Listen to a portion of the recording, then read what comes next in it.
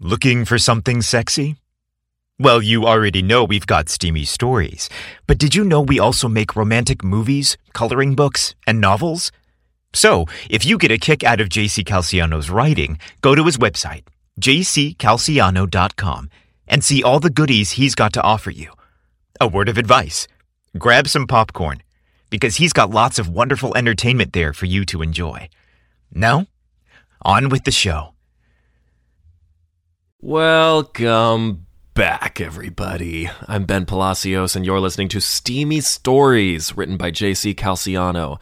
I hope you enjoyed our first story last week. We got a new one for you. This is The Hottest Guy at the Bar.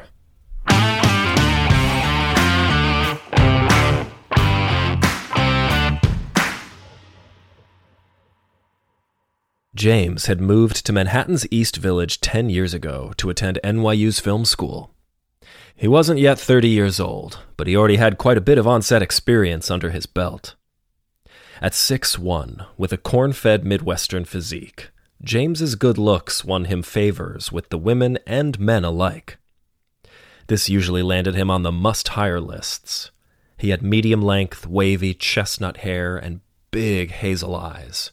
His lean, fit frame perfectly suited his clothes. He could make a simple white t-shirt, jeans, and Chuck Taylors look like $1 million. James was the kind of guy everyone stopped and took notice of when he strolled into work. Not too far away, but not especially close either, was a quaint gay bar that only the locals knew about. And that was just fine with them. It was a small space, tastefully decorated. It served as a comfortable watering hole to all those who lived in the area. The bar was frequently visited by a local, whom everyone referred to as, simply, DC. DC was of Egyptian descent, and at 30 years old, sported dark eyes, rich, deep skin, and sexy, brooding features. His powerful jaw and prominent cheekbones were framed with impossibly dark, thick hair atop a toned, muscular body. A real coxman. DC, and the reason for his nickname, became an obsession for James. He asked around about DC, but the replies were always the same. They'd giggle and say, "Hopefully you'll be lucky enough to find out for yourself why he's called DC." James's longtime boyfriend recently broke up with him. It was a cold December night, just before Christmas. He got the message via text. "Sorry, it's not working out. I think we should just end it. Merry Christmas." That was it. No additional explanation. James hadn't been alone in a long time. With the holidays around the corner, he was feeling down. A holiday cocktail at a familiar watering hole with local friends was just the thing James needed to get his mind off his asshole ex. The familiar moth-eaten Christmas decorations comforted James. The jukebox played Nancy Sinatra. The place was filled with a modest gathering of regulars, eager to share their holiday joy. DC was there, too, looking fine as always. Up until this point, his interaction with James was a casual smile or a bro-ish nod across the bar. He seemed to always be occupied with someone else in the tavern. Tonight, though, was different. He caught DC's eye as soon as he walked in.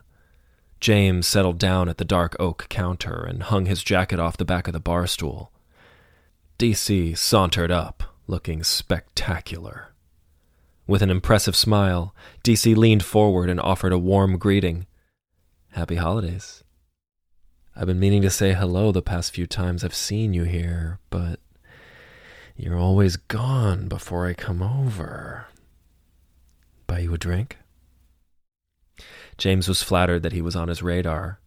Being by himself this holiday really sucked. He was grateful for the company, especially one as handsome as DC. Sure, scotch and soda. Several Christmas carols and cocktails later, they were starting to connect. James wondered, how can someone so mysteriously sexy be so gentle and kind? The conversation was lively. DC had an incredible head for knowing things. Funny how someone so awesome could be just a few feet away all these years, yet he never said hello before tonight. As they continued to talk, James couldn't help but wonder how DC got his nickname. He gathered the gumption to ask. DC laughed. Honestly, I have no idea. It started several years ago, and truly, I have no clue why. James wasn't sure if he believed him, but DC seemed sincere. Closing time arrived too quickly. DC grabbed James's coat and helped him slip it on. "You want to come back to my place tonight?" he inquired with a smoldering glaze. "Hell yeah!" The word slipped out of James's mouth embarrassingly fast. "I live alone, but I gotta warn you, a tragically small flat." "Okay by me. A small place to yourself is infinitely better than a place you need to share with a roommate." DC lived in the East Village, too, in a pre-war building. The wood stairs and plaster walls were so old and tired they tilted sideways, as if they were a movie set from an old German expressionist film. His keys jingled as he pulled them out of his tight jeans pocket. He slipped them into the heavy metal door. Seconds later, they were in the tiny apartment, making out against the wall. James chuckled to himself. I thought this kind of thing only happened in movies. DC was so irresistibly sexy. James couldn't control himself. His excitement got the best of him. Perhaps he would soon discover the reason behind the nickname. As they kissed, James's hands slipped down the front of DC's black skinny jeans. DC was certainly excited. Perhaps DC stood for damn colossal. James was impressed, and a bit intimidated. DC grabbed James by the head and kissed him hard and deep once again. His strong arms grabbed tightly as if he were intending to crush him.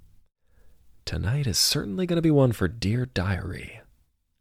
The two men bounced off the walls of the tiny apartment as they pulled each other's clothes off, their mouths hungrily pressed together, engulfing each other in their passions. As with many tiny New York apartments, DC's bed was atop a loft built in the corner of the modestly decorated room. The queen-size mattress laid overhead, 3 feet below the ceiling and accessible only by a wooden ladder. DC whispered, "I want you in the worst way. I need you on my bed. Now." "I'm yours." James was ready for whatever his lover desired.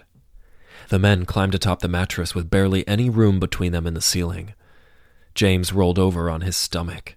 DC mounted James from behind, breathing in his ear. "I can't believe we're finally doing this." James melted. Who knew he was DC's object of adoration for so many years? DC's weight was considerable, but James didn't mind. It was all so thrilling. DC delivered as promised. The sex was relentless. James indicated he wanted to try a new position. Without much room, their choices were limited. So James laid on his back and invited DC to resume what he was doing, oh so well. DC's brooding smile was seductive. James's heart melted. He braced his feet on the ceiling and readied himself for another bout of mind-bending sex. Suddenly, James was distracted by something. A smile crossed his face. He giggled. "Feels good?" DC whispered. Hell yeah, it felt damn good. But more than that, James finally realized why his lover earned the name DC.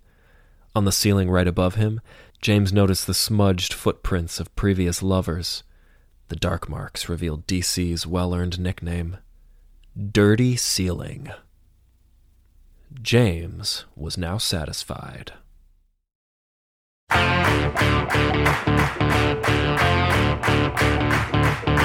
Enjoy JC's writing? Then check out his new book, Revenge of the Brobot. Join the Steam Room Stories bros as one of them finds love with an amorous android while on the run from a merciless marine. Revenge of the Brobot is now available on Amazon in softcover, hardcover, and Audible. One more thing. If you're not tired of hearing my voice, check out my other podcast, Ask Your Gay Uncle, hosted by me and my uncle Tommy. We are 2 generations of gunkles, serving advice, antics, tender moments, and tough love. Just search Ask Your Gay Uncle on your podcast app or go to askyourgayuncle.com. Steamy Stories is written by JC Calciano and narrated by yours truly, Ben Palacios.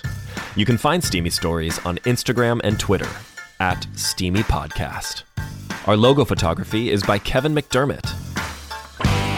Come back next week for another Steamy Story. Later, bro.